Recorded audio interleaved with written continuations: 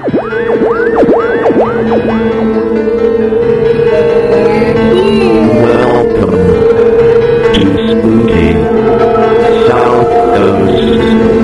I know the supernatural is something that isn't supposed to happen, but it does.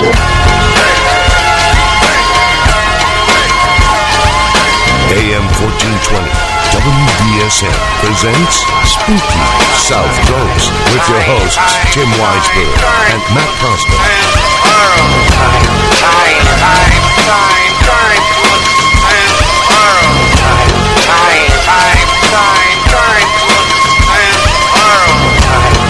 Good evening and welcome to Spooky South Coast. Tim Weisberg here, along with the silent assassin Matt Costa and science advisor Matt Moniz. And finally, we get the technology on our side. We start on time. And what happens as soon as we go into the opening theme? I pull the plug on my headphones. But that's all right. I don't actually need to hear anything to be able to do this show. But we are here to talk with you about the paranormal, as we are each and every Saturday night. And we're very excited tonight because it's going to be a loose show. We're going to have a chance to let our hair down, although I say that all the time, and you guys have your hair down, and mine's as down as it goes. But we're going to talk about all kinds of things paranormal. We may have some guests joining us in the studio. We're not exactly sure what's going on. A friend of ours is here from across the country, and she's having adventures, we'll say, at the very least. And so they may join us, they may not. Depends on how things are going in their world. But we'd also like to talk with you throughout the course of the evening. Give us a call, 508-996-0500, 1-877-996-1420. If you want to watch the show while you're listening to it here on WBSM, you can go to SpookySouthCoast.com, click on the Spooky TV link, which is under the live show tab at the top of the website, and you'll be able to see what goes on here in the studio. We've got our fancy interweb net cams set up. Yeah. And Matt Costa is over there directing the show, and you know we've been incorporating some new things with the video. We were down for a second. We were down. It was just the Spooky South Coast logo. That's fine. We're up and running. That's fine. That's fine. And so, I mean, how are you liking that job over there? Because I stole your job over here. That's okay. I stole Moniz's job. And you stole Moniz's job. And now Moniz gets to go back to his preferred job of just, contributing to the conversation. Once we figure out more things around here, Moniz will have a laptop in front of him, hopefully. And I'll monitor the chat room. Yeah. And that one of the things that we are... I think people miss his random comments. Right. We are missing out on some of the chat room access because we've got so much going on with the video feed. But we'll try and bring that up a few more times in the course of the evening. And I've tried loading it up on my phone here, which gives me a small version of it, so I can kind of see what's going on. And, of course, I do have problems with the internet in here, trying to get it on my tablet. But if we can figure out those internet problems, that will give me access to that as well. So what's the issue here? It's just that we just can't seem to break down their internet walls. Yeah, I don't know. Do you think it's designed with us in mind? Maybe. Do you think when they start putting in all this technology, they're thinking to themselves, okay, how can we best protect this from the spooky crew screwing it up? Yeah, exactly. They know us too well, I guess. Right. Because there was one night when the engineer had to come down here and fix something because things were going wrong. And the first thing that I said to Moniz was, all right, start taking down the webcam, start hiding everything, go put him out in my car because, we don't need him to come in and see all that stuff. Because, there's a lot of unauthorized equipment here. Right, there is. But in our defense, that error had nothing to do with us. No, it wasn't. It was actually like that when we got here. And Pete even said we did all that we could to try to fix it. Even he didn't know how. So it wasn't our fault. But there is a lot of equipment here that we do have to bring in and set up to put on this show as the multimedia spectacle that we like to make it. But part of that is because that's what the Spooky South Coast listeners want. They want to be able to see what's going on in the studio while they listen. They want to be able to interact with us via the chat room. A lot of people don't like to call in, and sometimes people like to just type in their comments, and we welcome that. If we can access the chat, we'll read them here. You can also email us throughout the course of the show, spookykcrew@spookysouthcoast.com. And, of course, I'll probably throw Facebook up during the course of the show, too, and check to see if there's any comments going there. And the new way to get us is on Twitter, because I see Matt Costa over there tweeting away as it is. Yeah. We have at Tim Weisberg, that's me. We have at SpookySC, which is the show, at Smoking Monkeys, Monkeez, which is Matt Costa. And we have... It's a little bit of a gray area here with what's going on. But we have a Twitter account that is approved but not authorized by Moniz. Is that how we're calling it? How are we putting this? I'm not sure what we're calling it. But, yeah, that's a good way to describe it, I guess. I'll put it this way. I know it exists. Is it mine? Do I control it? No. But if you have things that you want to... I'll share with it. Sure. So some of these tweets that are coming out from there, they could be from you, they could be from your staff of hundreds that handle your social media. Basically. So, and that's at Science Advisor? Is that... something like that.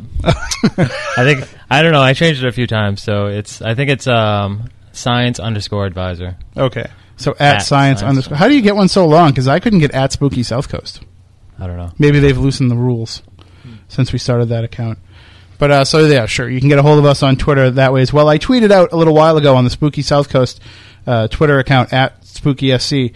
I tweeted out a picture, and I asked for some people to tell me where that picture was taken. And I got one response already that I know of that had it right. But check that out if you want to take a gander at it and see if you can figure out where that picture was taken. And also let us know, is it paranormal or not? Because that's, it's one thing to know where the picture came from. It's another thing to know the story behind it. So we'll tell you a little bit later on in the program. But for now, just check that out on Twitter and see what you think.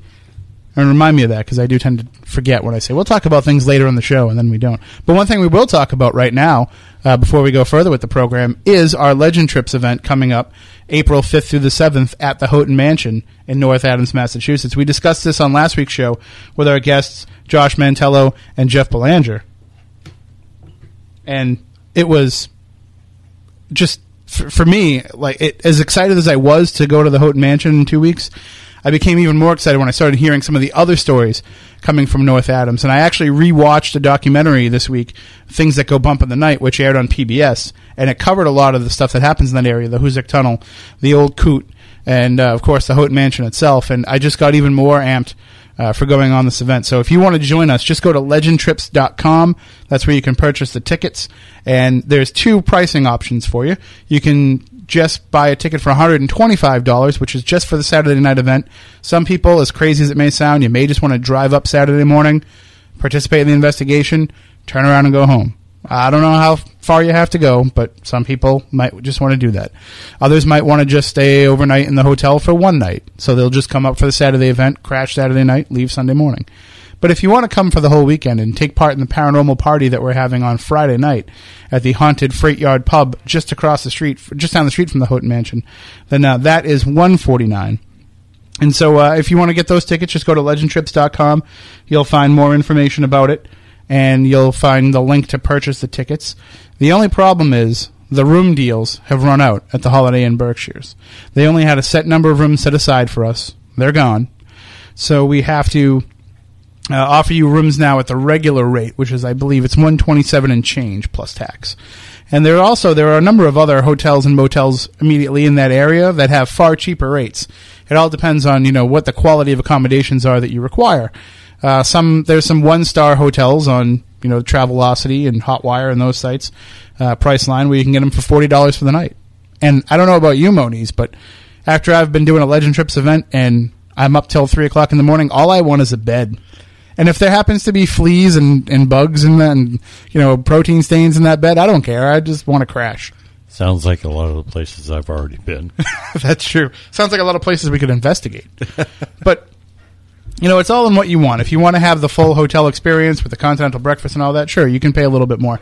But if you want to have just a bed to stay the night in, you can get by really cheap with that. It's a little too cold for me to say just throw a sleeping bag in the back of the car, but if you're brave enough, you could do that too. In fact, I might do that just to save myself some money. But I don't think I'm that crazy. So check that out, legendtrips.com. And I put up a new page. If you go to spookysouthcoast.com/Houghton-Mansion, you can see some of the video clips that I've collected from different television shows and of course, from our own show covering the paranormal activity at the Houghton Mansion. So if you want to see that, just go to spookysouthcoast.com/ Houghton-Mansion.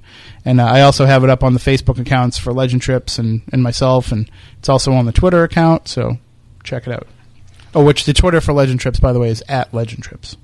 Now, getting back to the Houghton, would you consider actually putting a sleeping bag down, say, in the center of the Masonic Hall and sleeping in the building? Oh, absolutely. Yes. I personally would love to.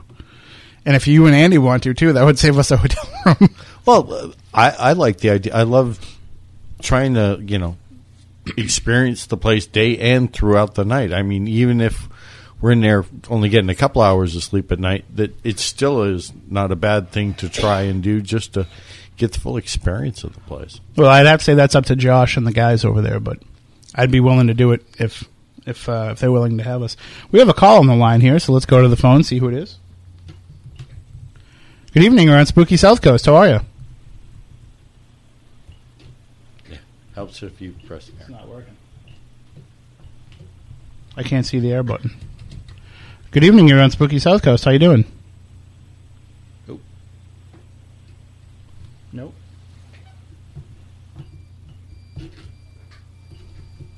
Good evening, you're on Spooky South Coast. Are you there? Yeah, I'm here. Okay, cool. Our on-air button for the phone is not lighting up, so I apologize. Okay, All right. It's weird to hear my voice, so I'm going to turn that down. Oh yeah, you definitely want to do that because you'll get the feedback. You right? All right. So How y'all doing? Good. How are you? I'm fine. I'm like stuck in the Midwest. Stuck in the Midwest? Yeah, Matt knows me. Hi. This would be Della. Yes, I'm stuck here in Missouri, Kansas City. We're getting snow. We're supposed to get 6 to 12 inches. Well, we've had plenty of that over the last couple of months here.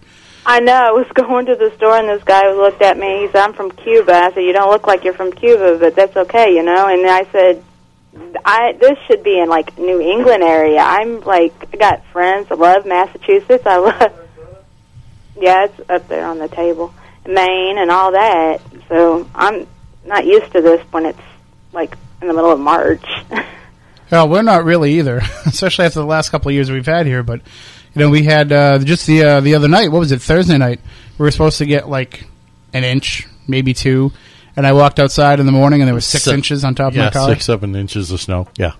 So and by the time I came home from work, it was melted from all the streets and from the driveways and everything. So just going to show you. This is my first time actually listening to y'all because I had to get the, your site and stuff from Matt, and I've got that now. So, and I was just wondering if you had the Facebook, but you do. And oh yeah, I'm not able to get up there to the Legend Trip. So when do you have that? Like every year? Can I ask that question? We actually Legend Trips is something that it's ever expanding here. This is our 3rd year now of doing it, and what we do is we try to find different historic haunted locations that we can bring people into, and we've been concentrating around the New England area because we have so many. And this is actually the furthest we've gone out, going up to North Adams, which is about 4 hours from where we're located. But it's amazing that there's so many sites just in this area that we can go to, and our hope is that eventually we can do them once every other month or once a month. But for now, this is the only one we have planned. But we're working on a few coming up in the summer months. Any places you were? I was going to say, can you recommend some places out your way if we decide to expand? I was just going to say, what I'll do, and then I'll get with Matt, I can actually look for some. That'd be great. And go from that, because, Matt and I are really close, so I could do that. And that would be great. I was just going to ask that question. Would you all be willing to come down here to Missouri or even to Kansas, because I'm on the borderline. I'm like right off I-70. We're pretty borderline ourselves here, but we would love to travel around and go to some of these other locations, and if you can find them, and when we're kind of ready to take that next step forward, we would definitely consider them. Because for right now, it's for us, it's got to be somewhere we can get to kind of close by. Because if you're not familiar with Legend Trips, anybody out there that's listening, it's a little bit different than your usual paranormal events. We try to have it so that it's It's a more interactive experience. It can be a learning experience if you're a newcomer, if you've never investigated before, and it can also be a chance to have a new perspective on things if you are a seasoned investigator.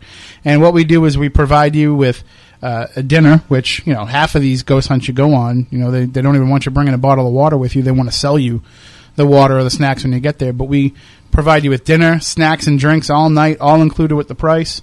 You get lectures, and you get a historic tour of the property that we're investigating. And then we give you 4, 5, 6 hours of investigation, guided investigation by our Legend Trip staff. And even though we'll sell, a good number of tickets, we try to keep it into small, intimate groups in the different areas so that you're never really around more than like 10 or 12 people. Right. And I've got a couple in mind, but let me just get on there and figure out where they are and exactly what's going on with them. Because there's one, now it's not really I don't know if you want to call it a legend trip, but I live in Independence, Missouri, and it was like one of the 4 states, 4 cities in the state or whatever. It's where we have Santa Calagon days where we go. It's where, they all started from Independence to go to California for the gold rush and all that jazz. And so I'm sure there is something around Kansas City, Independence area. I can get with another friend of ours. His name's Todd Sheets. And I can see Todd. If Todd, because he's a good friend of mine too. And I can see if he can recommend some stuff, too. And I can try to get in touch with him. He's a hidden bit, you can't hardly get with him. He's right now in the middle of filming or something. Right. He's always got irons in the fire. But, we appreciate any information you can get us, and hopefully we can make it out there, and hopefully sometime you can make it out here. Yeah, I would love to go back up to Massachusetts, go back up to Lizzie Borden's house. I would love to stay there. That one we do twice a year. That one we have an event there, both in the winter and the summer. Well, when you're ready to do Lizzie Borden's again, I'm ready to go back up there and hang out with Leanne and all them. Well, we'll probably be there in August, but let me give you a suggestion. I can't go in August. I'm getting married, and Oh, well, congratulations. Thank you. My condolences. Married. There's no better place to get married than Lizzie Borden's, though. They host a number of weddings every year. Yeah. Well, we're getting married down in Branson, Missouri. Ah, there you go. And stuff, but no. But yeah, I'm going to Mid-South and stuff, and my daughter's going to be 16, so there's I've got Mid-South, now another time it would be great. Well, maybe again, August is just when we did it last year. We're not sure of the date just yet, but I'll make the suggestion to you. The best thing you can do is to go to legendtrips.com, sign up for the email list there right on the front page, and join the email list. And then if you're on the email list for Legend Trips, you get first crack at tickets before they go on sale to the public. So when it's legendtrips.com? Right, legendtrips with an S.com. And once you sign up, you'll get first crack whenever anything's announced. Our Legend Trips mailing list sees it before anybody else. And those Lizzie Borden events, I can tell you, they sell out just in the pre-sale alone. They don't even make it to the general public. Like I said, I love Lizzie Borden's house, and I love Leanne. She's so down to earth. And I love Massachusetts, so, I live up there. So when I'm ready to go, if I can, I'll go. Well, and Massachusetts loves you, because I'm pretty sure that used to be the marketing slogan here years ago. But I do, and, anything to get out of Independence / Kansas City, Missouri, I'll go. But, yeah. But, Matt, I'll get with you. Let me look at it, look around this week, and I'll get with you through Face the next couple of weeks, unless you have something to do. No, feel free to drop me a line. You know how to reach me. Thank you for looking for us. That's appreciated. Anytime. And if you think of anything, please email me or inbox me or whatever. You got it. All right. Well, it was nice chatting with you all. Great I love you all, and I'm going to be hanging with you for, another couple hours? Yeah, we'll be here till midnight Eastern time. Now you got something to do on Saturday nights. There you go. Okay, well, you're going to be my priority on Saturday evenings now. Thank you so much. Have a great night. Night, Della. You too. Take care. Bye-bye. Bye, Matt. Well, that was nice. Yeah. It's always nice especially when you have a first-time listener and a first-time caller all in the same night. We appreciate that. There's a lot of listeners who've been out there for the entire 7-year run of the show that have never called in. Well, Della's a dedicated person that's been doing this for many, many years, and I've run into her. And she goes to a lot of the different ghost hunting events, and I've run across her at this hunt and that hunt and that hunt, and you make friends with a lot of these people, and a lot of them are really nice, down-to-earth people, always willing to help out, as you see. Right, and how often does somebody say that they love Massachusetts? It just makes me proud of our state. It makes me think of things like this. The spirit of Massachusetts is the spirit of America. The spirit of what's old and what's new. The spirit of Massachusetts is the spirit of America. The spirit of the red, white, and blue. This was great. When Family Guy did this, because it was such a small PSA type thing that is famous from the 80s, but they pick up on that kind of stuff. And this is a lot better than the original, I have to say. It's one of the few times that I actually enjoyed the Family Guy song. So there you go. A little Massachusetts love right there for you. All right, if you'd like to call into the program, 508-996-0500. That is the phone number, 1-877-996-1420 if you want to call in toll-free. You can also email us, spookykrew@spookysouthcoast.com, or jump in the chat room on Spooky TV at spookysouthcoast.com, where you can see how awesome we are. And how's the new Minicam working out there, Matt? A little more stable? No. Okay. That's kind of what I expected. But yeah, it's fine. They got some new features. Well, part of the problem is I really, really need a new laptop, and I'm severely broke. So if you want to donate to the cause, just go to PayPal, make a donation, tim@spookysouthcoast.com. Yeah. And or if you want to just ship us a new laptop, that works too. But we do have all kinds of plans. We'll take an old laptop. This thing's like 4 or 5 years old now. And we are always trying to come up with new ideas and new things that we can incorporate into the program. So if you ever have a suggestion of anything that you'd like to hear or see or be a part of, if you want to produce a show for Spooky TV, if you want to produce just little field reports for Spooky TV, if you want to get involved in any way, just shoot us an email, spookykrew@spookysouthcoast.com. And also coming up next week on the show, I'll remind everybody about this later too, but I just want to let everybody know we're going to have Karen Dahlman on, Matt, who you just recently had on 30 Odd Minutes. Yep. She's a Ouija expert, yep. And she sent us an email saying that she found out about us through 30 Odd Minutes, and she wants to come on the show and get a little bit more in depth than she was able to in the 30 minutes of the show. So I really am looking forward to this because we hear so much about the negative side of Ouija that I really want to hear about the positive stories. Well, she did share a couple of very interesting positive outcomes. I mean, it's not all doom and gloom. I mean, it's nothing that should be taken lightly either, but it does have its brighter sides. Let's put it that way. See, I used to be of the opinion that they were, dangerous, that they were negative, that there was too much of a possibility that something bad would come in, that they were targets of negative entities. Well, you have to look at what it is. It's in the form of a game. So game gives it that childish play thing. Whereas if you're doing actual investigations, you're consciously doing something and you are aware that bad things can happen. You understand what I'm saying? Right, but that can happen with anything that we're doing. If I'm walking around with a tape recorder, I'm just as much opening myself up to something negative. And I have. I mean, I've met that thing. But you and I are adults. What this thing is set up for is kids. Well, I don't know. Because I feel that Well, kids have taken over the culture of it. It was originally made for adults back in the earlier days. Yeah, William Fold made it, but and back then it was marketed as a social gathering type game.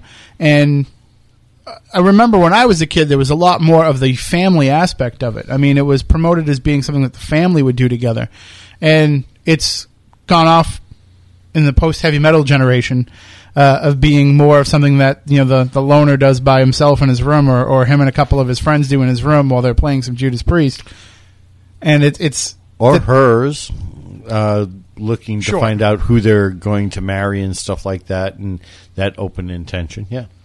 But I feel as though the negative aspect of it is something that is almost marketing to some degree, and also partially from outside influences such as the church, or maybe parents that don't want kids messing around with it. But I feel like a lot of these horror stories that we've heard about it are what gives it a bad rep more than the actual experiences themselves.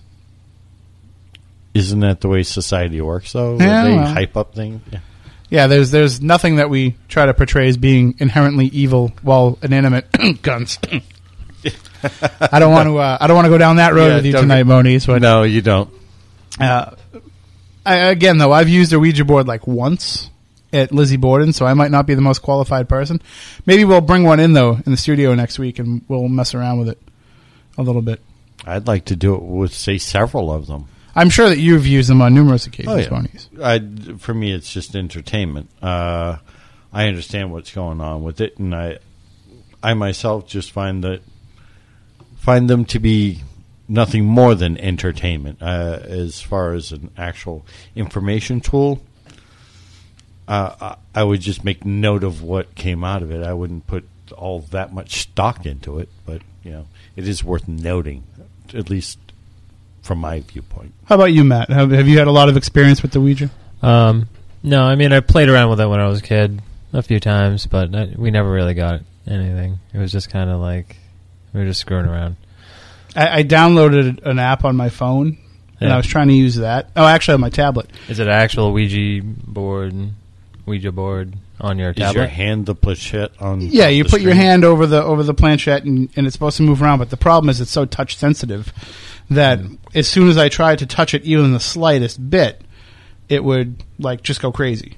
Not crazy like with spirit activity, but it would go crazy like a glitch. Yeah. So I realized that maybe that's not the best form to try to use it. But it's because I was too cheap to go spend $17 to buy one. And it's not like you can go to the store and buy one either.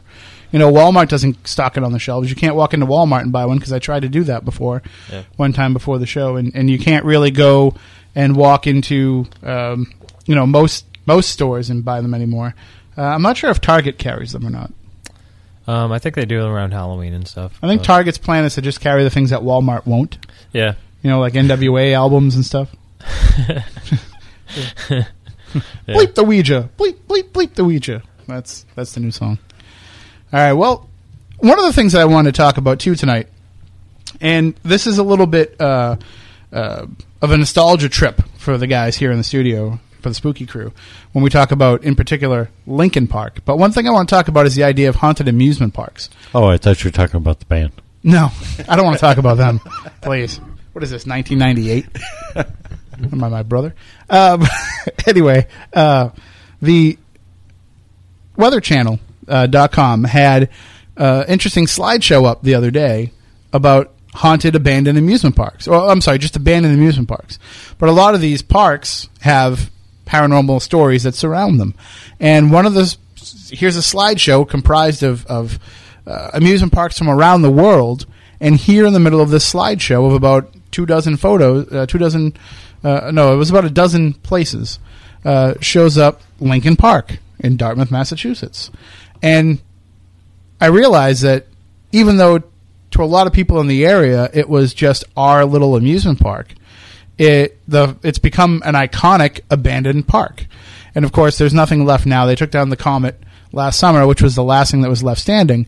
But it has developed kind of a reputation, mostly from its appearance more than anything else. I mean, I know that there's been stories from there. I wrote about them in my book, Ghosts of the South Coast. But, Moniz, you've been checking out paranormal stuff in this area for a long time. And also, you went to Lincoln Park when it was open.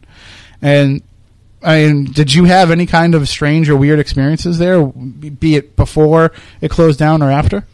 I'm pulling up pictures of when I recently went there with Sarah Coombs in its dilapidated state. Yeah, I went there as a kid. I grew up every summer going out there and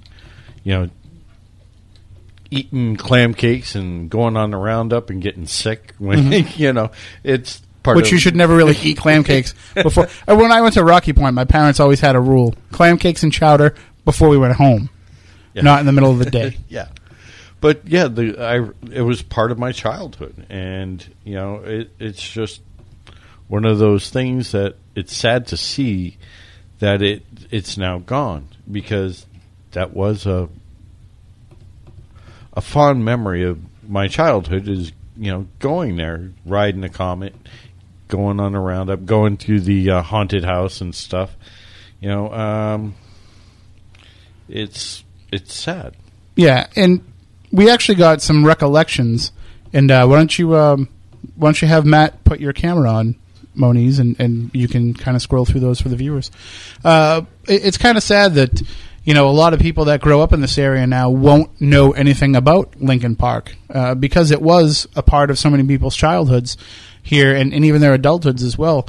But it also does have a number of ghostly happenings. There was an accident, for example, in 1986, in which a young worker of the park was walking along the tracks to kind of do the pre-opening inspection. They used to, if anybody's ever been to an amusement park first thing, sometimes you can't always get on the rides right away because they're still working on the pre-opening inspection.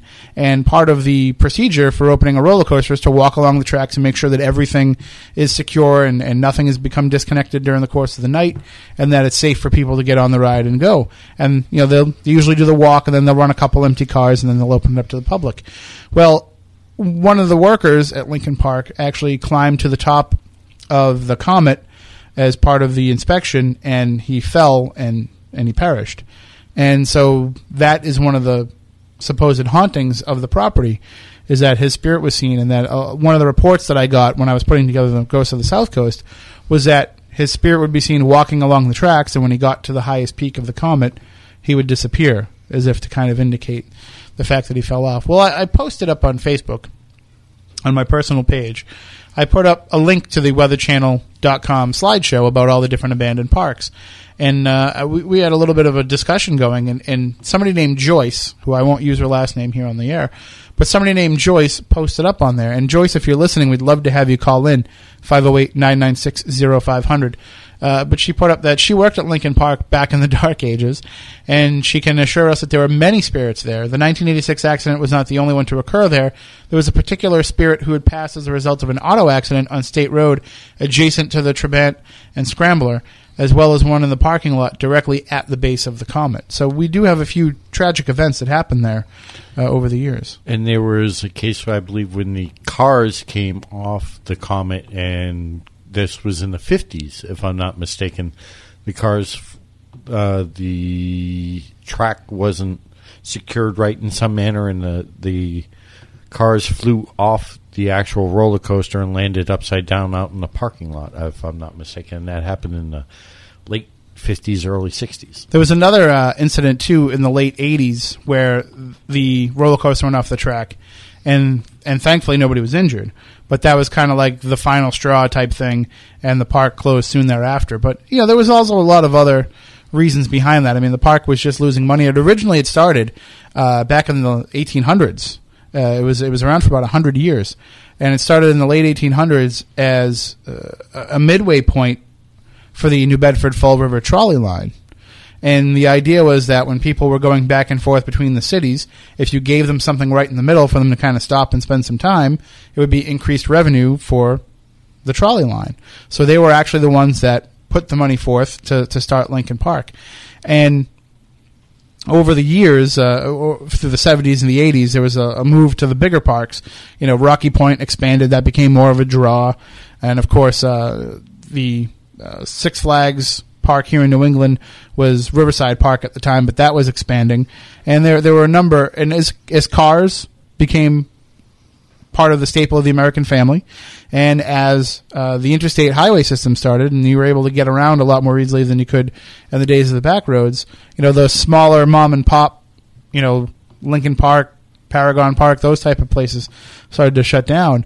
And because there was almost always something going on where the land was tied up because they were trying to auction off the rides to handle their debts, and banks owned the properties, and they were trying to find the best use for sale. They sat abandoned for a number of years, and some of them are still abandoned to this day, and some of them have burned down, like Lincoln Park most of the Lincoln Park had burned down, and others have just been kind of cleared out, slashed and burned, and turned into something else.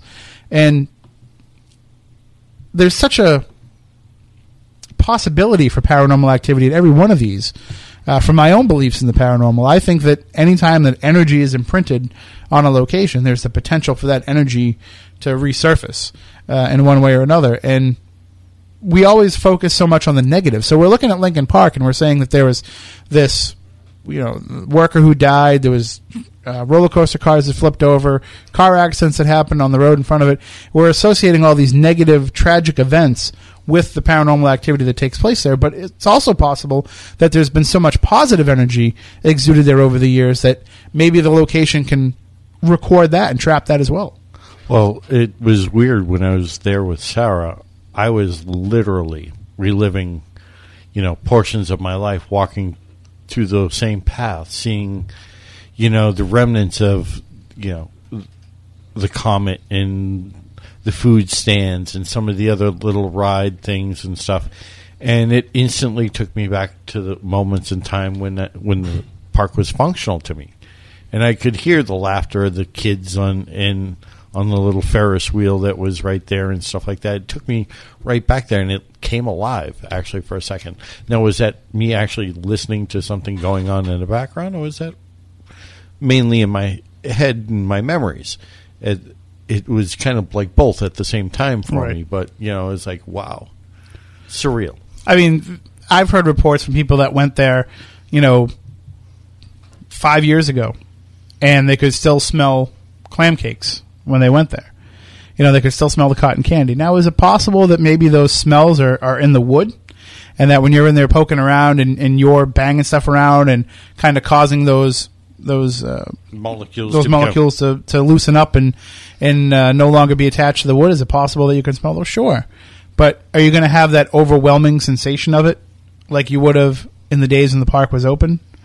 I mean, and we do have to say, sure, a lot of this does go into the category of it's in your mind, because, sure, why wouldn't it be? If you walked into that place and you had so many happy memories of it, why wouldn't you want it to look in your mind's eye like it did back in those days that you enjoyed it so much? And then, of course, for a lot of people, they were terrified of that place because the Comet was the first roller coaster they ever rode on. See, I got my start on the Rocky Point Corkscrew, so I got indoctrinated right away with going upside down and twists and turns and all that. What was your first? Was it the Comet? Yeah, it was the Comet, and I've been on several dozen across the country since. Costa, how about you? What was your first? I'm not sure if I remember too much. You blocked it out? Little. I think I was very little. Really? Yeah. I was like 12, I think. It took me a while. My son's 8, and he thought nothing of going on every roller coaster he could at Six Flags last summer, so yeah. Just shows the difference. I'm afraid of heights. I'm fine with going on roller coasters if I could just walk into a building to the very top peak. Like if I could walk upstairs or go up an elevator or something, I'd be fine, because it's that whole climb that freaks me out. After that, I'm fine. Yeah. So that's why I want to try some of those new ones where they push you up pneumatically, and there's no chain pulley system. It's like, and then you're at the top, and then you just go. So that's what I'm looking forward to. But just taking a look at this slideshow and seeing some of these other parks. I mean, one of them is Six Flags New Orleans, which is also known as Jazzland. That's been closed since August of 2005 because of Hurricane Katrina. Right. And when you look at the park, looking at the slideshow, it's a relatively modern park. And it seems like they have a lot of really cool attractions there, but it's been abandoned for 7-8 years now, and it's kind of fallen into the hands of vandals. But it has to do with the fact that there's still drainage problems there, still, from the hurricane. Some of these other places, Disney's River Country in Florida, the only inactive Disney park in the world. The only Disney-owned property that's just sitting there doing nothing. And it's basically a bunch of log flume water slide type rides and riverboat rides and things like that. And it's creepy to look at it and to realize that this is not far from the Magic Kingdom. And it's just sitting there and nobody goes there. And just imagine the stories that must come from out of there. And some of them are some really strange parks that are probably abandoned because they were bad business strategies. Like in Japan, Gulliver's Kingdom, they built a whole amusement park based on Gulliver's Travels. how did you think that was going to be sustainable over many years? It's one of those things that you go to once maybe. And then there's a few here in the Ukraine and in Germany, and one in the United States called Dogpatch USA, which is based on the Little Abner comic strips. Like, again, really? You thought that was a good idea? Like, Dollywood at least works because Dolly Parton's there a lot of the time. So you have that working for you. Dogpatch USA in Arkansas. So, definitely check this out for yourself. Just go to weatherchannel.com and look up the creepy abandoned theme park photos, and you'll see some cool ones. Low Battery Dave in the chat room wants to know when Balzano Land is going to open in Florida. I don't know about that. It could be Puckwedgie themed. Right. I think. But then if you do that, like, you're going to have all the different associated legends and lore. Yeah. And it's just going to get too confusing for people. Well, maybe it could just be a ride. We can't agree on how to spell Puckwedgie. Like, it's a small world ride, but it's just like Puckwedgies of around the world. Right. That would be pretty cool. You, like, jump in the cart and drive around, and there's, like, animatronic Puckwedgies reaching out for you. Yep. That'd be pretty cool. And at the very end of the ride, there's a giant Moshop. He's being attacked by the Puckwedgies, and that's... this is something that we could probably talk about in the second hour too, because we have about 4 minutes here until we have to take a break for the news. But there's been some pretty classic haunted houses associated with these parks too, and they always seem to have those legends attached to them. Of course, Jason Mayo did a great job with the Tales of Rocky Point Park comic and talking about the haunted house there, but for my money, the best one that's still around, and I've never been to Disney, so I've never been to the Haunted Mansion, which is probably cool in that smoke and mirrors special effects kind of way. But to me, the coolest one that I've ever seen, with definitely a real effort put behind it, is at Canopy Lake Park. Have you ever been on that one? No, I haven't. Matt, have you? Yeah, I think I have. Yeah. It's really good. And I wondered why when I got there I had to wait in such a long line to get on it, but it's really good. You get into the cart and you go through what is supposed to be a mine, and in that mine, you see workers, kind of animatronic workers, digging for gold and with their pickaxes and everything, and you're going around like a couple little S curves, and as you get toward the back of the mine, the workers get a little bit more evil, and then all of a sudden you go underneath this waterfall and you descend. And it's like you're going into hell. And you actually get blasted with hot air. And when you go around... I mean, the stuff that you see in there is cheesy. It's all, behind glass type, silly stuff. But they put an effort into it. And it's... Since the House of Horrors at Rocky Point, it's probably the biggest effort that I've seen put into one of these things. And the traveling shows, they just don't have... They don't have that kind of effort behind it. So, I don't know. Maybe people out there have a better haunted house they want to tell us about. Give us a call in the second hour, 508-996-0500, 1-877-996-1420. Email us spookykrew@spookysouthcoast.com, or jump in the chat room at spookysouthcoast.com under the Spooky TV heading. So we're going to take a break for the news. During the break, if you want to go on legendtrips.com and pick up your tickets for Haunting the Houghton, April 5th through the 7th, you can do so. Again, $125 for just the event itself, or $149 if you want to make a weekend of it. Again, legendtrips.com is the website. And we're already thinking ahead to trying to plan for the summer months and maybe even the late spring months, coming up with some more legend trips. And one of the things that we have to do, because people have been talking about this since October, one of the things we have to do is we have to get back into Fort Taber in the warmer weather. Yes. Because we've just barely scraped the surface of the activity that's going on in that place. So I can promise you that is definitely going to be on the docket for the warmer months, a return to Fort Taber. And when we go there this time, we've kind of got much more of a foundation to build the investigation on. So I just want to go back there and see if I can hear that cannon fire again. I want to go back to the little battery I was in, listening to the footsteps walking all around in there, and the voices. Well, I do have it right here, so why don't I just, real quick, just play that crash for everybody just to remind them of it.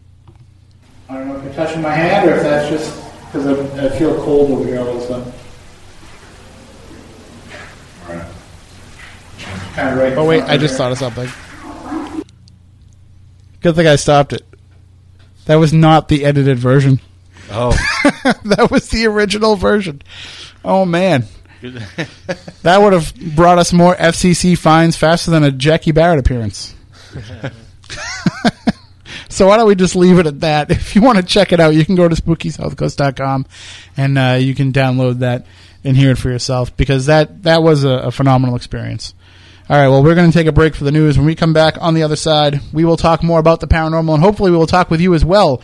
Again, the numbers are 508-996-0500, 1-877-996-1420. See you in just a few, here with more on Spooky South Coast.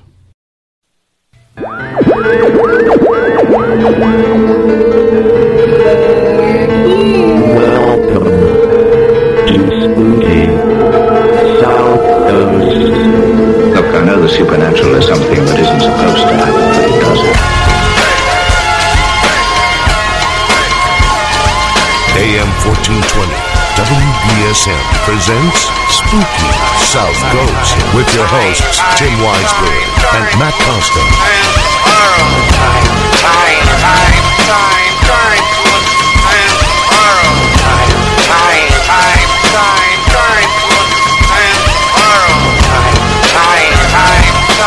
Welcome back. Hour number 2 of Spooky South Coast. Tim Weisberg here, along with the silent assassin Matt Costa and science advisor Matt Moniz. And I think I finally figured out who's on which pot now. Well, I know which pot Matt Moniz is on. You're on number 4. Are you sure? I'm pretty sure. Yeah, my mic works. Hey, I thought it was number 3 for a while, but I also made there was like a double entendre with that reference too, but I don't know if you picked up on it. But we are talking about the paranormal. That's what we do here on Spooky South Coast. And while we were during the break, while we were taking a break for the news, I got a text from our friend Jay, and he wanted to let me know. Our friend Jay Morey, he used to own the late great South Coast Conies, but he wanted to let me know that right now they're airing the Lizzie Borden episode of My Ghost Story. So I'm up against myself yet again. Not the first time. I'm always working against myself. But if you haven't checked that out, I'm sure it's going to be rerun on the Bio channel later on tonight in the middle of the night, so check it out. And you'll see myself and Jeff talking about our experiences there. And it was fun. It was fun going there, and it was definitely different than some of the other TV things that we've done. I mean, I've never sat in a chair and had a camera moving all around me at like 360 degrees. And like I keep turning and facing it, like, no, don't turn and face it. And like just stare straight ahead and it's going to come around you.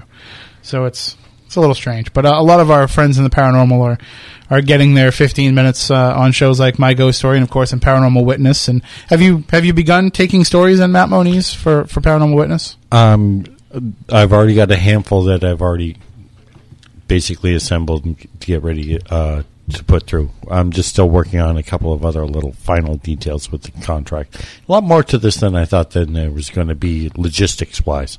Right. See, and I had conversations with the producers from that show, and they wanted to know like kind of what stories we were getting here on the show. And it's a little bit, I'm sure it was different than your situation where they're trying to get you on board to helping them actively. And I'm sure with me, it was more like one of those, hey, what do you want to just pass on to us type of things? Like, you've done all the legwork. What do you want to give us? Because as soon as I mention, money, that's when they stop returning my calls. But you're in a tough situation, as we mentioned off the air, that, you've either got to take these cases that you've heard about and that you've been a consultant on and been involved with these people, and you either have to take that and say, hey, I really think you guys would be good on this television show, or you have to weed out the people who are trying to get in touch with you just to be on television. Right. And it's really a fine line to, I don't envy you in that regard of trying to figure out, which path these people are coming down to try and meet up with you. Well, they gave me certain criteria that I have to meet. So in a lot of cases, that will be a self-weeding process, if you know what I'm saying. And that's not me. That has to do with the production company. Right. They want X, Y, and Z with this, and I have no control over that. That's not me. That's them. A lot of these TV shows, like, for example, My Ghost Story, they're really big on having EVP. If you don't have any examples of EVP, then they're probably not going to put that case on the air. That seems to be what is attractive to them, more so than video evidence, more so than photographic evidence, although they do really love their orbs, which is, if anybody ever really pulled them aside and explained to them, hey, wait a minute, let me explain to you why you're getting so many of these. And let me explain to you how you could be hurting the credibility of your program by giving so much airtime to them. But, what can you do? At the end of the day, let's stop looking at these TV shows and say they are the vanguards of paranormal investigation. Let's stop doing that because they're just entertainment. And as we mentioned on the show a few weeks ago, I recently had a chance to get even more inside the TV world and see how that stuff works, albeit in a limited capacity, but it could turn into something else. But looking into that through that lens, I realized, there's no way that you can expect somebody to go into one of these things and say, I'm going to keep my credibility 100%, and then walk out of there coming out unscathed, because it's a challenge. If you're worried about your credibility in the paranormal field, well, you're going to have to walk in and out of a door 15 times. You're going to have to feign a reaction to something. It just comes with the territory. And I think that as more people get involved with things like My Ghost Story and Paranormal Witness, and they realize that, then they'll stop being so hard on some of these other programs.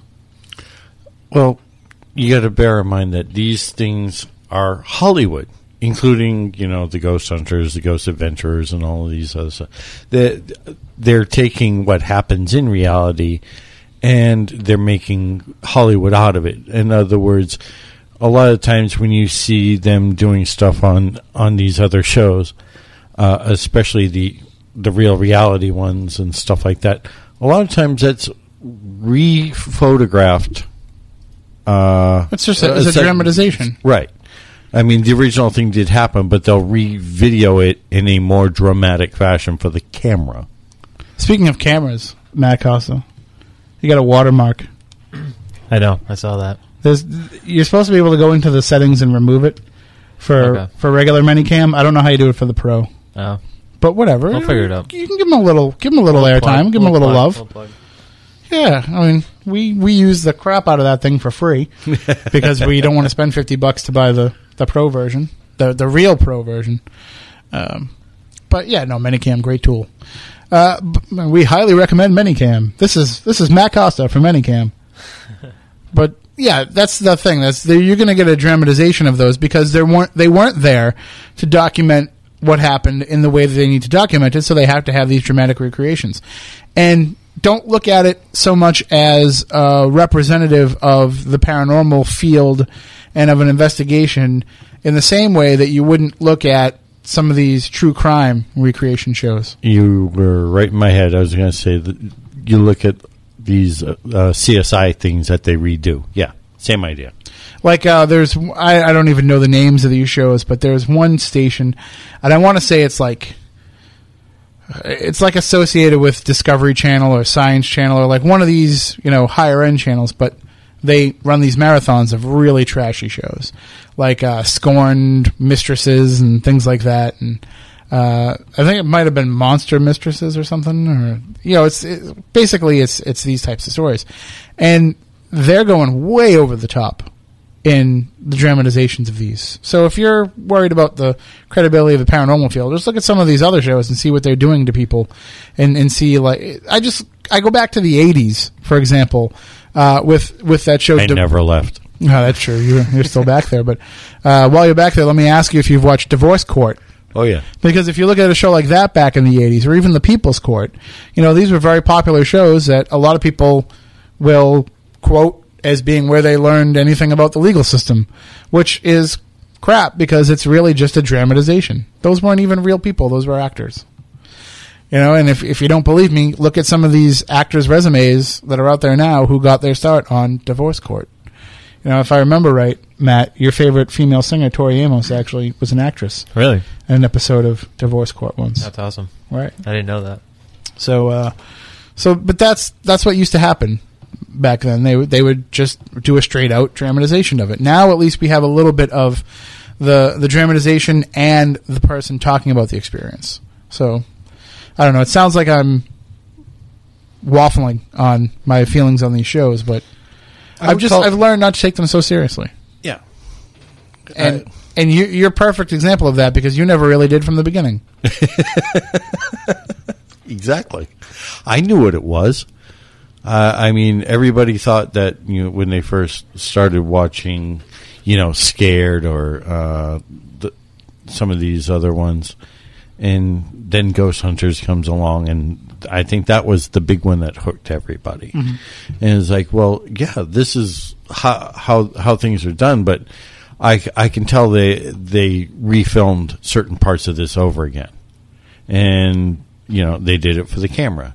And then when they started to do the little pickups, right. It's like people don't understand that they're there investigating for a night. Well, no, in reality, they were there for 3 or 4 nights filming stuff. Unless they're at Lizzie Borden's, and they're there for 40 minutes. Yeah.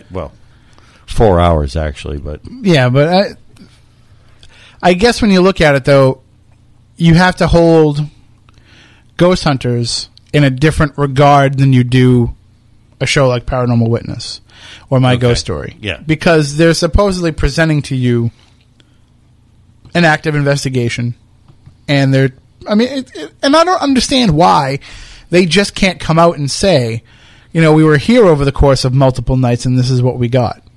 Like, why can't they just say that? Why does it have to be in the narrative of happening in just one night? Because that's their template that they established from the beginning. But why do you have to use that template? Why not just say we went? It's continuity. It's actually better if you've been there multiple nights. I agree. But it's because they want to show all that activity as having taken place immediately over the course of one night. And also, because it's more dramatic that way. But you have to look at those differently than you do these confessional shows where you're telling your story to a camera. Because there's almost, I don't want to say more credibility in telling the story that way, because I've watched My Ghost Story and I've questioned some of the stories that some of these people are telling, but at least you're getting someone's honest reaction. What about celebrity ghost stories? I don't buy that for 1 minute. Really? Why? Mainly because most of those people are trained to overamp their reactions. I'm not saying that they didn't have paranormal experiences.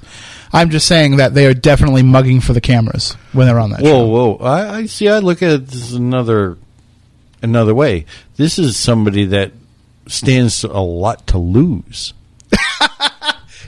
You obviously are living back in the 80s if you think Barry Williams has something to lose at this point. Yeah, some of these are long past their prime. These haven't been celebrities for 20 or 30 years where they say the celebrity ghost stories. But no, I understand where you're coming from, though. They do have a risk in putting themselves out there as having these experiences, but I think it's more of they look at it as the risk reward, and getting on TV and getting a paycheck is probably means more to them than losing any credibility for it. I know that the ones that I've seen, it's either been washed up people or people that I would say, well, yeah, I would have expected that person would have had an experience. Like, I look at somebody like Jennifer Tilly and I'm like, yeah, she's a little out there. Okay, Russell Crowe in the UFO. Okay. Matt Costa, I know you've been following the story. That was actually a hoax. Okay. Put out by, I think it's publishing company probably, or a PR firm. And it's just promote his new movie or something. I don't know. I read a little bit of it, and then I was like, whatever, brushed it off. Right. So.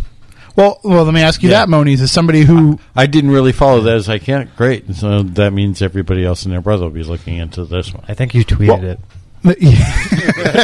Okay. Good to know I did. There have been in recent years, though, there have been a number of celebrities who have come forward and said that they've had UFO sightings and experiences. Fran Drescher admitted being an abductee. Robbie Williams of the group Take That in the UK, and he had a pretty successful solo career. He's actually become a UFO investigator. At least he had a couple of years ago. I don't know if he's stuck with it. And then... Is it Tom DeLonge, Matt? I know that you're not a huge Blink-182 fan either, but is that his name, Tom DeLonge? Something like that. I don't know. From Blink-182. He is super into the paranormal, and he's had no problem coming forward with his experiences. So there are some people. If you really want to go goofy, Lady Gaga. Well, no, seriously. She's one of those people that I would kind of expect it to be part of her persona. You know, if you look at Lady Gaga, if she wasn't singing, she'd be something out of like a Three Stooges short. You know what I mean? She's just... Should be a nun? I don't know. Oh. Maybe a nun. Maybe she's the one in the gorilla suit in the one where they Yeah. go after the mad scientist. That could be it too. She could have been in the suit of armor. Yep. But, all right, well, we had a call, but we gabbed so much that we lost it. If you want to call in, 508-996-0500, 1-877-996-1420. But let me ask you, Moniz, getting back to the Russell Crowe thing, as somebody who has been looking into UFOs for almost 30 years now, what are your thoughts on them using that as a publicity stunt, using the field that you take so seriously as a tool of shameless self-promotion? It's no different than an actor taking, anything that they do and promoting themselves. You're right. Does it help the field? When it's stunts like this and it's actually a hoax, no. And we've had this done a number of times with other things. But getting back to the people that aren't really hoaxing it, but saying that they've had a legitimate experience, I'll go back to Fran Drescher again, admitting to being an abductee. Do you know how hard that is just for a regular person to say something about that in their life and then to talk about... Do you know how hard it is to hear Fran Drescher say anything? Sorry, I couldn't resist. But and then the question with Russell Crowe is, what's more legitimate, his UFO sighting or his musical career as the lead singer of 30 Odd Foot of Grunts? How did I know the name of his band? Don't know.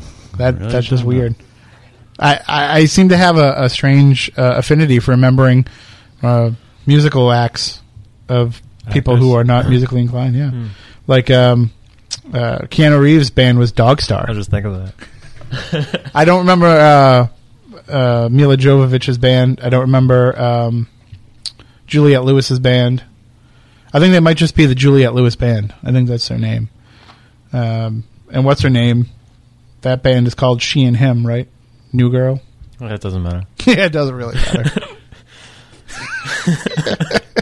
This is where the conversation goes when we don't have a guest. So now, call in and stump Tim on the celebrity band. 508-996-0500, 1-877-996. What about Kevin Bacon's band? That's easy. That's a good one. They were actually very talented, the Bacon Brothers. Yeah. And anybody that's ever listened to that album is now 1 degree separated from Kevin Bacon. Do you know that we are all, our Bacon number is 3. No. Is it 3?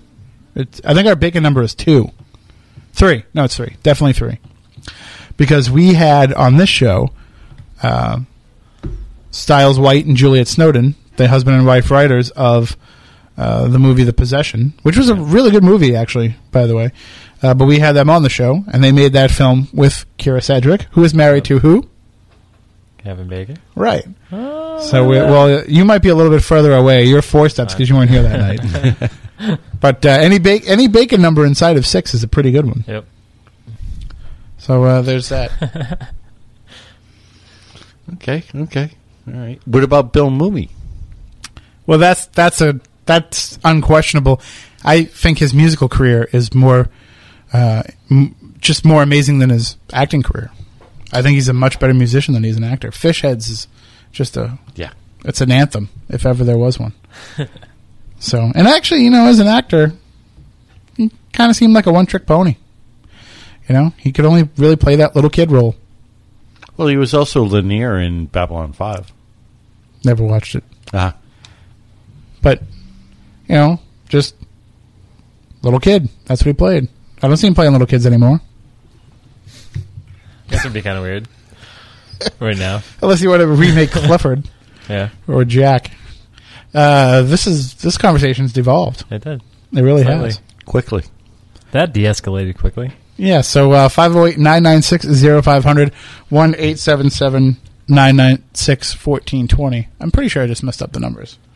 Because I'm trying to go into the Twitter account here so I can see how many guesses we got on that picture I posted earlier this evening. So if you haven't checked it out, just go to our Twitter account at SpookySC, and you'll see the photo that I put up. And we still just have the one response, and it was Jennifer DaCosta, and she's right. It is from Lizzie's house. And if you excuse me. If you go and check out the picture and take a look at it, you'll see that it is a picture taken of the basin in the basement. And over the basin is a wall, and then when you take a flash picture of it and you look in the wall, there's a face that develops when you're looking at it. And I always tell people, if you want to have a paranormal souvenir when you go there, go and take this photo and then convince everybody that you know that it's real. But in actuality, it's just the dirt in the wall. And we've told Leanne many times, please never wash this or paint it because it's the one photo that everybody can take away from. And besides sitting on the couch with a hatchet, but have as a souvenir of the place. So if you've never seen it, check it out on Twitter. It's really cool. I mean, and the more that I look at it, the more that I see detail in it. And of course, it's just pareidolia, but when you look at it, and Moniz, if you can see it there, you can kind of see like the face, yeah. and the wavy hair at the top, like it could be Lizzie, but then at the same time, you see what could be a little beard at the bottom, like John Morris or Andrew Borden. Yep. So it definitely is an interesting little piece to take home with you if you ever go there. So that was actually taken the other day when we were there filming something, and I said to the producers, I was like, you guys got to take this picture before you go home. And I took the picture and I showed it to them, and they're like, meh. They weren't really too impressed. So, what can you do? You can't go down there on the tour. So true. That's a pretty cool piece to take home, I would think. All right. What else do you want to talk about in the paranormal? You're the one driving the bus. You pick the topic. We'll chime in. Yeah, but I've driven this bus right to the edge of the road. So I need you guys to help me decide whether to turn around or push it forward. Let's push it forward. Yeah, let's go.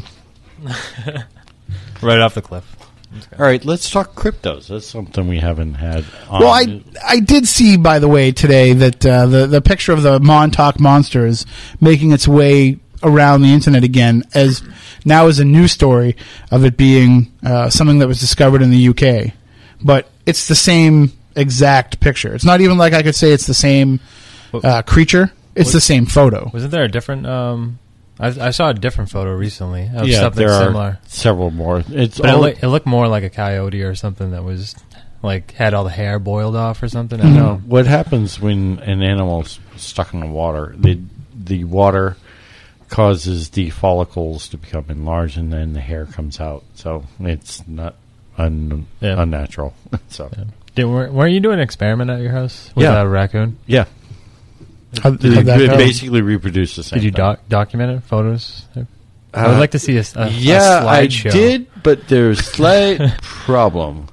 They were on my old hard drive on the computer that died. Oh. And now has gone missing, which really... Coincidentally? No. Unfortunately, because that means I got to buy a new one. Say the CIA took it.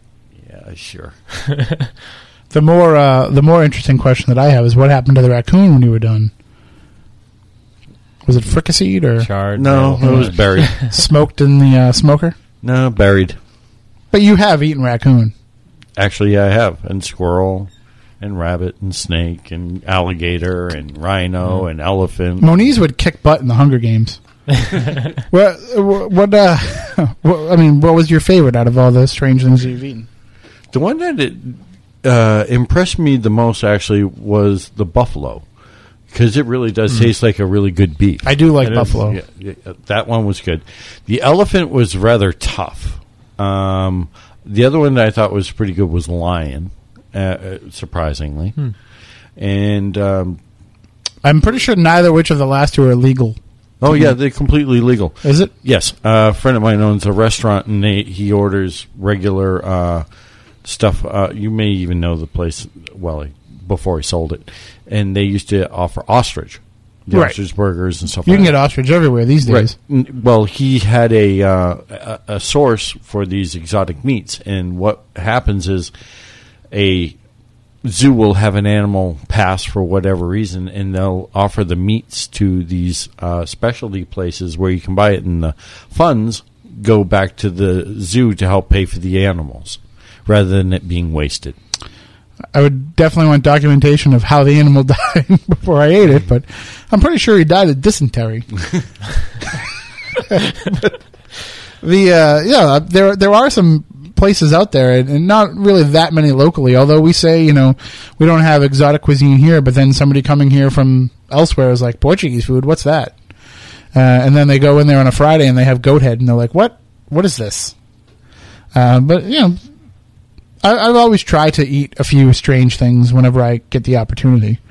I've had the ostrich, the buffalo, the snake, alligator, which most of them I got from the same restaurant. Yeah, you know who I'm talking about. At that place in Route 6, right? Right. Yeah. And I'm always willing to try other things. I've had snail, I've had chicken hearts, so I've eaten like some weird stuff. Never tried head cheese. Have you tried head cheese? No. No. No? Isn't that like made from brains or something? I don't know. Do you want me to Google it? I'm sitting in front of a computer. I could just as well. Paranormal Nate in the chat room says buffalo wings. So, except they're not really from buffaloes, Nate. I know that Jeff is a frequent eater of Rocky Mountain oysters. Yeah, better him than me. Whenever he goes out to the Stanley Hotel, I would try them. I would definitely try them. I'll try anything once, except cottage cheese. Which, by the way, was funny because a couple of weeks ago, I got a message, I think on Facebook, where somebody had said that they were laughing when we said that we were the cottage cheese of paranormal radio shows, which I completely forgot saying that until that happened. Why are you on the old Spooky TV page? I don't know. Stop giving us web hits on pages we're not trying to promote. I'll put the dash in. All right, again, if you want to call in, please, 508-996-0500, 1-877-996-1420. Those are the numbers to reach us at. If you want to call in and share anything, you can also email us, spookysouthcoast.com. Hit us up on Twitter at SpookySC, and you'll also find our personal accounts on there as well. Matt Costa is at Smoking Monkeys, MONKEEZ. I'm at Tim Weisberg. And although Matt Moniz won't admit it, he'll eventually be at Science_Advisor, at least in some fashion. But one of the questions that I have for you, Moniz, and I've been meaning to ask you this for a while. There's a new show coming out, which our friends have taken part in, about alien abductions. Yes. And I haven't had a chance to ask you this since I found out that the show is coming out, but it premieres, I believe, next Saturday, right? No, 2 weeks. April 6th, while we're in North Adams. What's your thoughts on this as somebody who collects reports of people's experiences and works with people who have been abducted? What do you think will happen when it becomes more in the public spotlight? I know there's been TV shows and there's been episodes of sightings and episodes of unsolved mysteries that have dealt with it in the past, but when it's going to be there on a weekly basis and it's going to be in there in millions of homes every week, do you have any concerns about this? Do you think that this is going to open the door for people to share their experiences more, or do you think it's going to turn it into like a circus type atmosphere, even worse than it might already be? I think it's going to be all of the above, actually. Anytime you got something like this that's not been done before, you're going to have pitfalls that come out. We know that a lot of wackos are going to come out of the woods and want to be on television and have their own imaginational story that they want to share. There's going to be a lot of people that have had legitimate experiences that will at least be thankful that there's other people out there that are willing to talk about it. And as long as the subject matter is treated respectfully by the production company and in a serious manner, I think it will do some good. If in the very least it gives the public a bit of an education more than what they see on these daytime talk shows and stuff like that, which is where most of these abductees have had their pain basically brought out on stage to be ridiculed by the audience, cannon fodder. Now, what's the name of the show? I don't know if I'm allowed to say it. No, it's they've been promoting it on TV and stuff.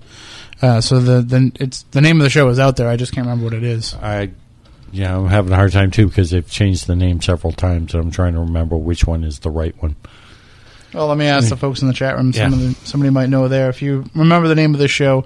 It's on the History Channel, if I'm not mistaken. I'm on Facebook, too, so I can check out Audrey's page. Yeah. Alien Encounters. It's going to be on the Bio channel starting April 6th. So let me see if I can find anything on it here that we can play over the air. No. Nothing that I see. Yeah. They're going to be basically tagging around with them for a while, several episodes and stuff, and following what they do. So, my concern with this is that it's going to be something that takes... You got him on hold? Yep. It's going to be something that takes people down another path in terms of the viewer watching at home. And I worry as we explore, I don't want to say bizarre angles, because I know that this is a legitimate thing that happens to people, a legitimate phenomena. But as we go kind of down these different roads, I'm wondering how much the general public is going to continue to keep being willing to accept. Once you go down the rabbit hole. Yeah, that's true. All right, let's take this call. Good evening. You're on Spooky South Coast. How you doing? Good. How are you guys doing tonight? Oh, we are doing well. As you can tell, we are we're drowning in rambling on. Yeah. Well, I only have a couple of seconds here, but you guys were talking about paranormal TV shows earlier. Mm-hmm. One of my favorites that I remember from my childhood, and this was back in the 90s, this is Taylor Cormier, by the way, if anybody hasn't figured that out. Beyond Belief Factor Fiction with... who was it? Jonathan Frakes, right? Jonathan Frakes, yeah, that was one of my favorite paranormal TV shows. It wasn't really investigatory, but it was just a good entertainment to watch. And you were also mentioning celebrities. I only got a couple seconds here that believe in paranormal things, and I'm surprised, maybe I missed it, but you didn't mention it. Jackie Gleason was one of the biggest. Big UFO guys, yes. Yeah, well, and he had a run-in with Nixon Rich. on a golf course, and he supposedly showed him aliens down at in Florida. So that was home state Florida, correct?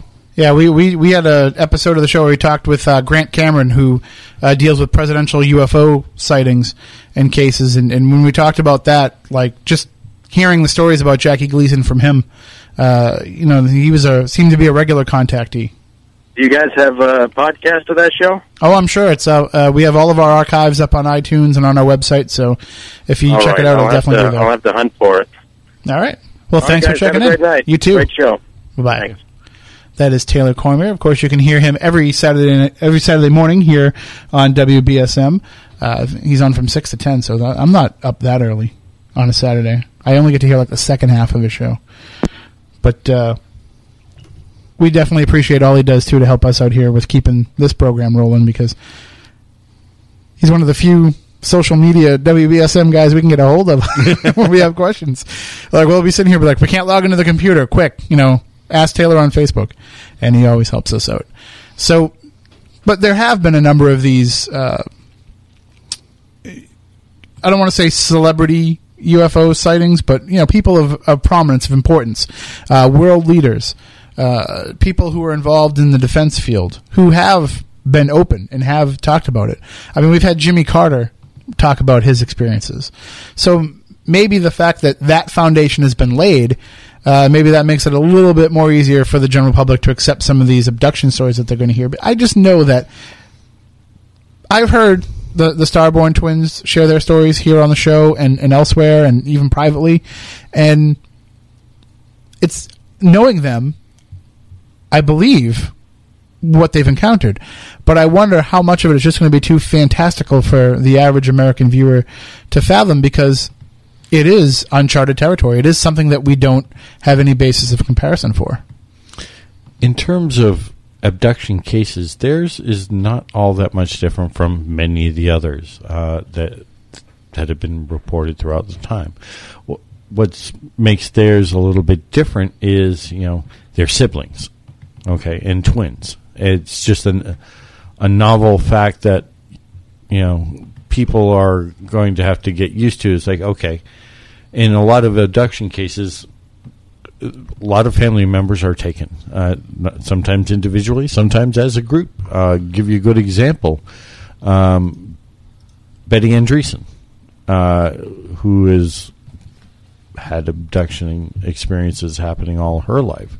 She's been taken right in front of her family, and some of her family members with her.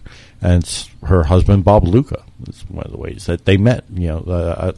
As you know, I specialize in couples cases and stuff like that. So what's going to be interesting is the fact that it's going to be unsettling for some people to accept the fact that, okay, there's something more to this because we got two people talking about these experiences. One person talks about it, it's just in their imagination. When you got two people talking about the same event, it takes it out of the realm of the psychobabble stuff and puts it in a whole new realm. And we go down this path quite often when we start talking about these things, but I'm not going to be afraid to do it one more time. Go ahead. Is it visitors from another planet? Here we go. Is that what it is? Is it creatures from some other location who are coming here and observing humans, studying humans, conducting experiments on humans, whatever it is they're doing? I would have to say in a good deal of cases, yes. And I am not going to say that it's definitely not beings from another dimension as well as another time. That to me is, and what I mean by another time, from our past as well as from our future. There's been enough evidence to show that there's truth to each of those.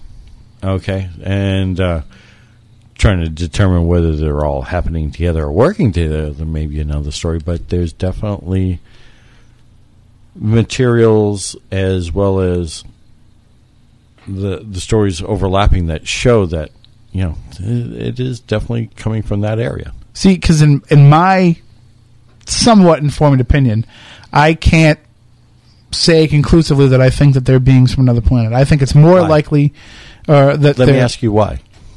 It just seems to be the way that I feel about it. I think that it's more possible that it's some sort of time traveling species, some sort of dimension traveling species, then I think that it is they come from the physical version of Planet X and they're traveling here in their ships. Okay, then why do they crash and leave debris? But that's where the fly is in my ointment, is because you come back to me with this physical evidence, and you say, where did this come from? If that's not the case, But I also look at that and say, how come with our sophisticated, telescopes and everything that we have now, why don't we see them in this process? I mean, when you're not going to see them from that, you're looking at something that's trying to see something the size of a star, which is humongous, and that's hard to do optically from where we are, even with telescopes in space. So you wouldn't necessarily see them. You would stand a better chance detecting them in terms of, radio. But then again, their communications, I believe, is far beyond what we use in terms of radio. That's equivalent of trying to find, intelligence on this planet by looking for people still sending smoke signals. Okay, so well, and then how then do these abductions take place? And as you've noted over the years here, that often they will happen in broad daylight. Yes. And 60 to 70% of all abductions happen during the day. Then why is it that there aren't more witnesses to them? Well, a lot of times there are.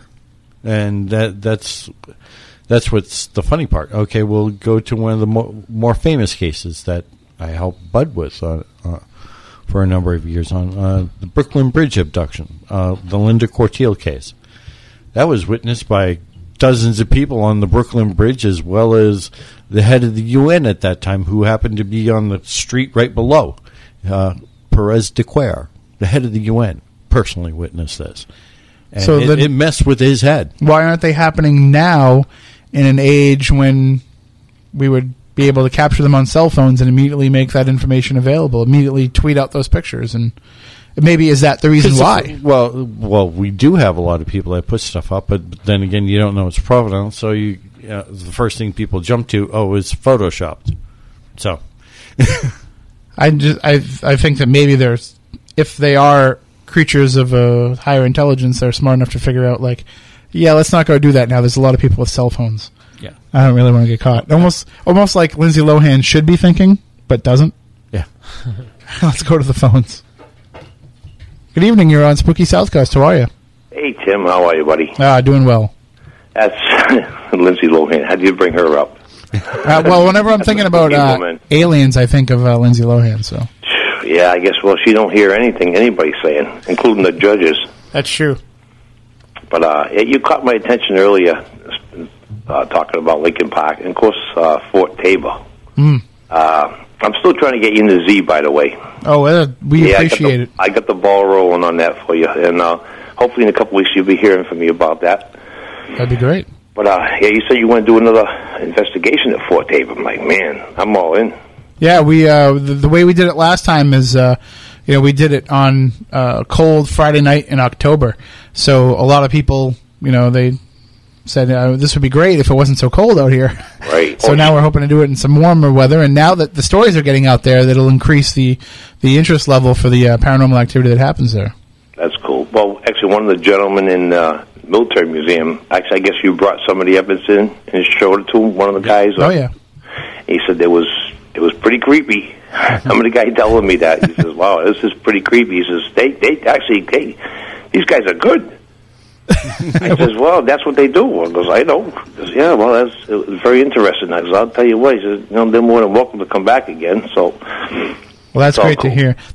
For us as running legend trips, for us, it's not so much about what kind of evidence we can present to the location as much as they say, wow, this is a well-run event, and the people that came were very respectful, and our attendees to all our events are just super people, and they show the reverence and the respect that they should for these locations. And a lot of times they go back after our events, and they want to go check it out a little bit more for themselves. And we've had people join the Wareham Historical Society who live 45 minutes away, but have just joined because they had such a cool, positive experience at the Fearing Tavern, for example.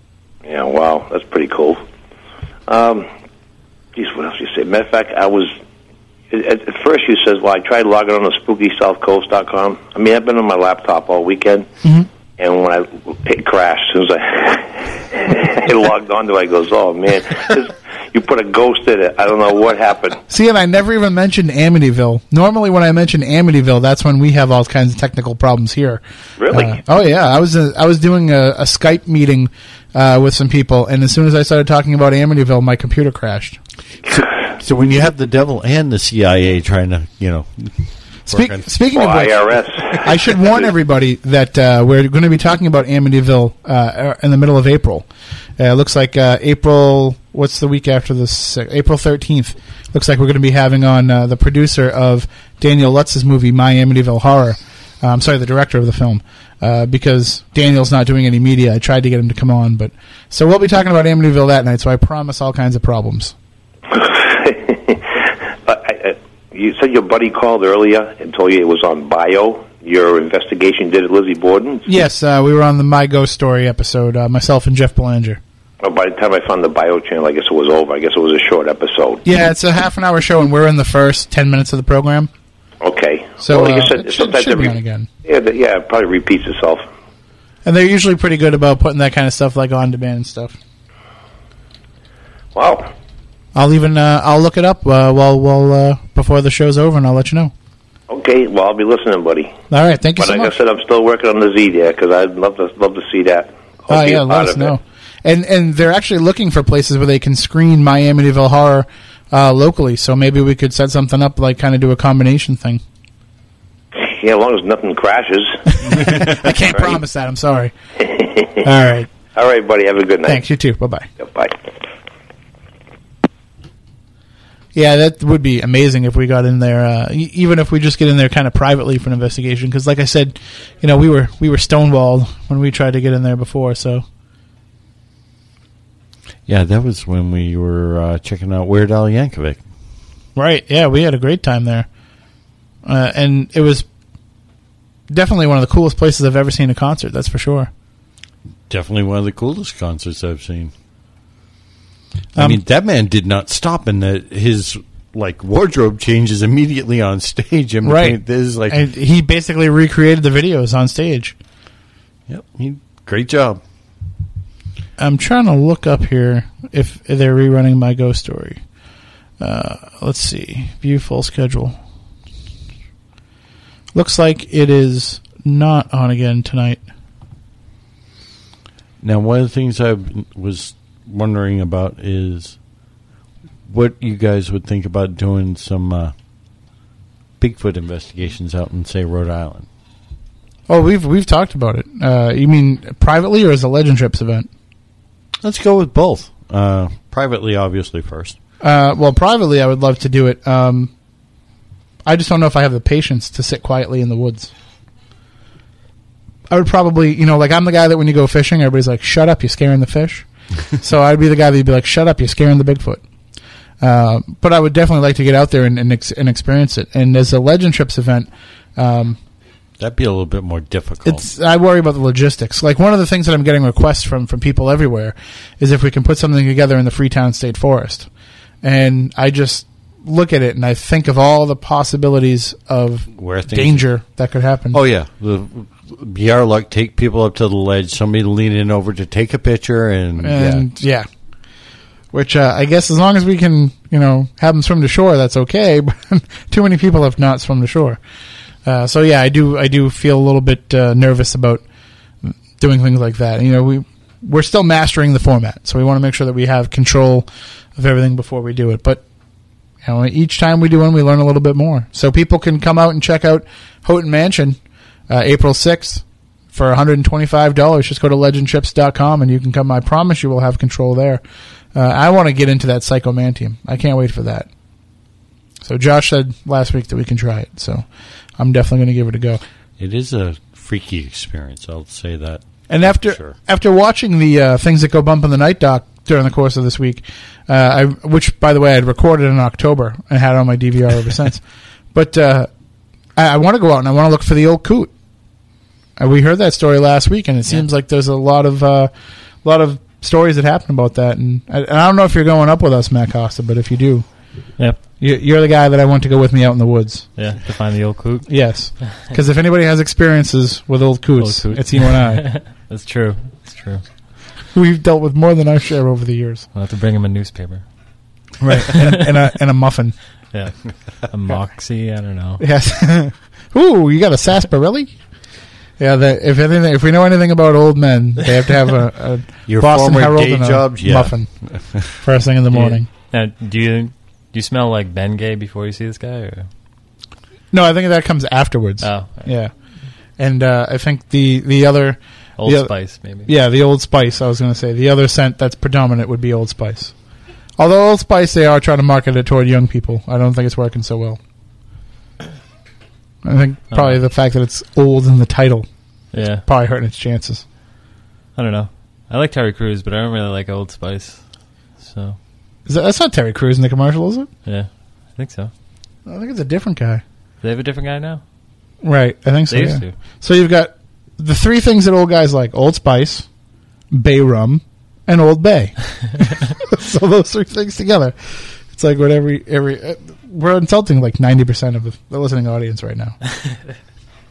That's well past their bedtime. That's true. It is. It's past our bedtime too, and thankfully the show is coming to a close. Again, like I said, this is what happens when we don't have a guest. Normally, our show is a much tighter production, and the conversation is much more interesting. So we'll be back next week with our guest, Karen Dullman. She'll be here talking with us about the positive side of Ouija. And then we've got some interesting guests coming up in the next few weeks. Like I said, we're going to be talking about the film My Amityville Horror, getting more into the Amityville story. We're also going to be and we've heard from Chris Lutz, so now we're going to hear from Daniel Lutz's perspective. And then also coming up later on in April, we're going to be talking with Lisa Campion, who's a psychic, and she's also very much into the work of empaths and promoting empathy throughout the world. So we're going to talk to her about that because, we need to be a little more empathetic here on Spooky South Coast. We're kind of a bunch of jerks. I can feel you. So we'll talk about all that coming up in the next few months. Again, we won't be on April 6th because of the Legend Trips event, but that's all right. If you are going to miss hearing our voices that much, you can just buy a ticket and come on out to the event because we'll be doing plenty of talking there, I'm sure. And again, legendtrips.com is the site to go, and you can find out more about the event, Haunting the Houghton, April 5th through the 7th, just the 6th if you want to just come for the event itself, but why not come Friday night too and take part in that paranormal party at the Haunted Freight Yard Pub? I'm really excited about that because, you know, I want to see what happens after we have like 4 or 5 drinks in us, and then somebody whips out the EMF detector, somebody else whips out the millimeter, and it's like, all right, let's go see what we can find.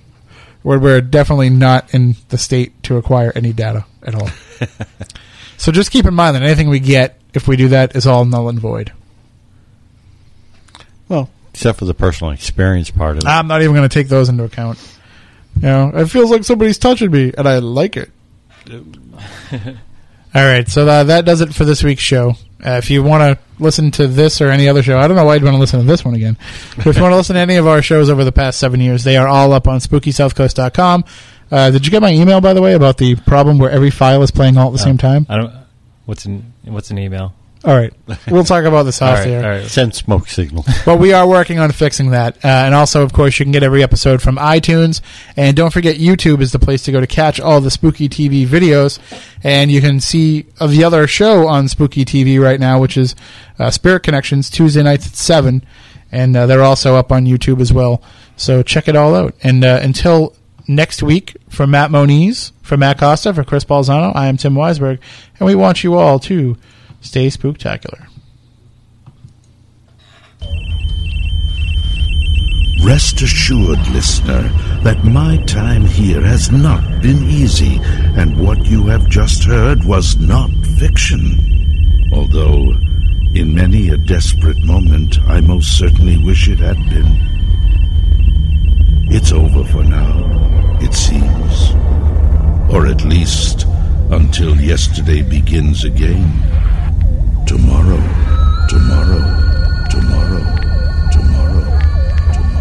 Look, I know the supernatural is something that isn't supposed to happen, but it does happen.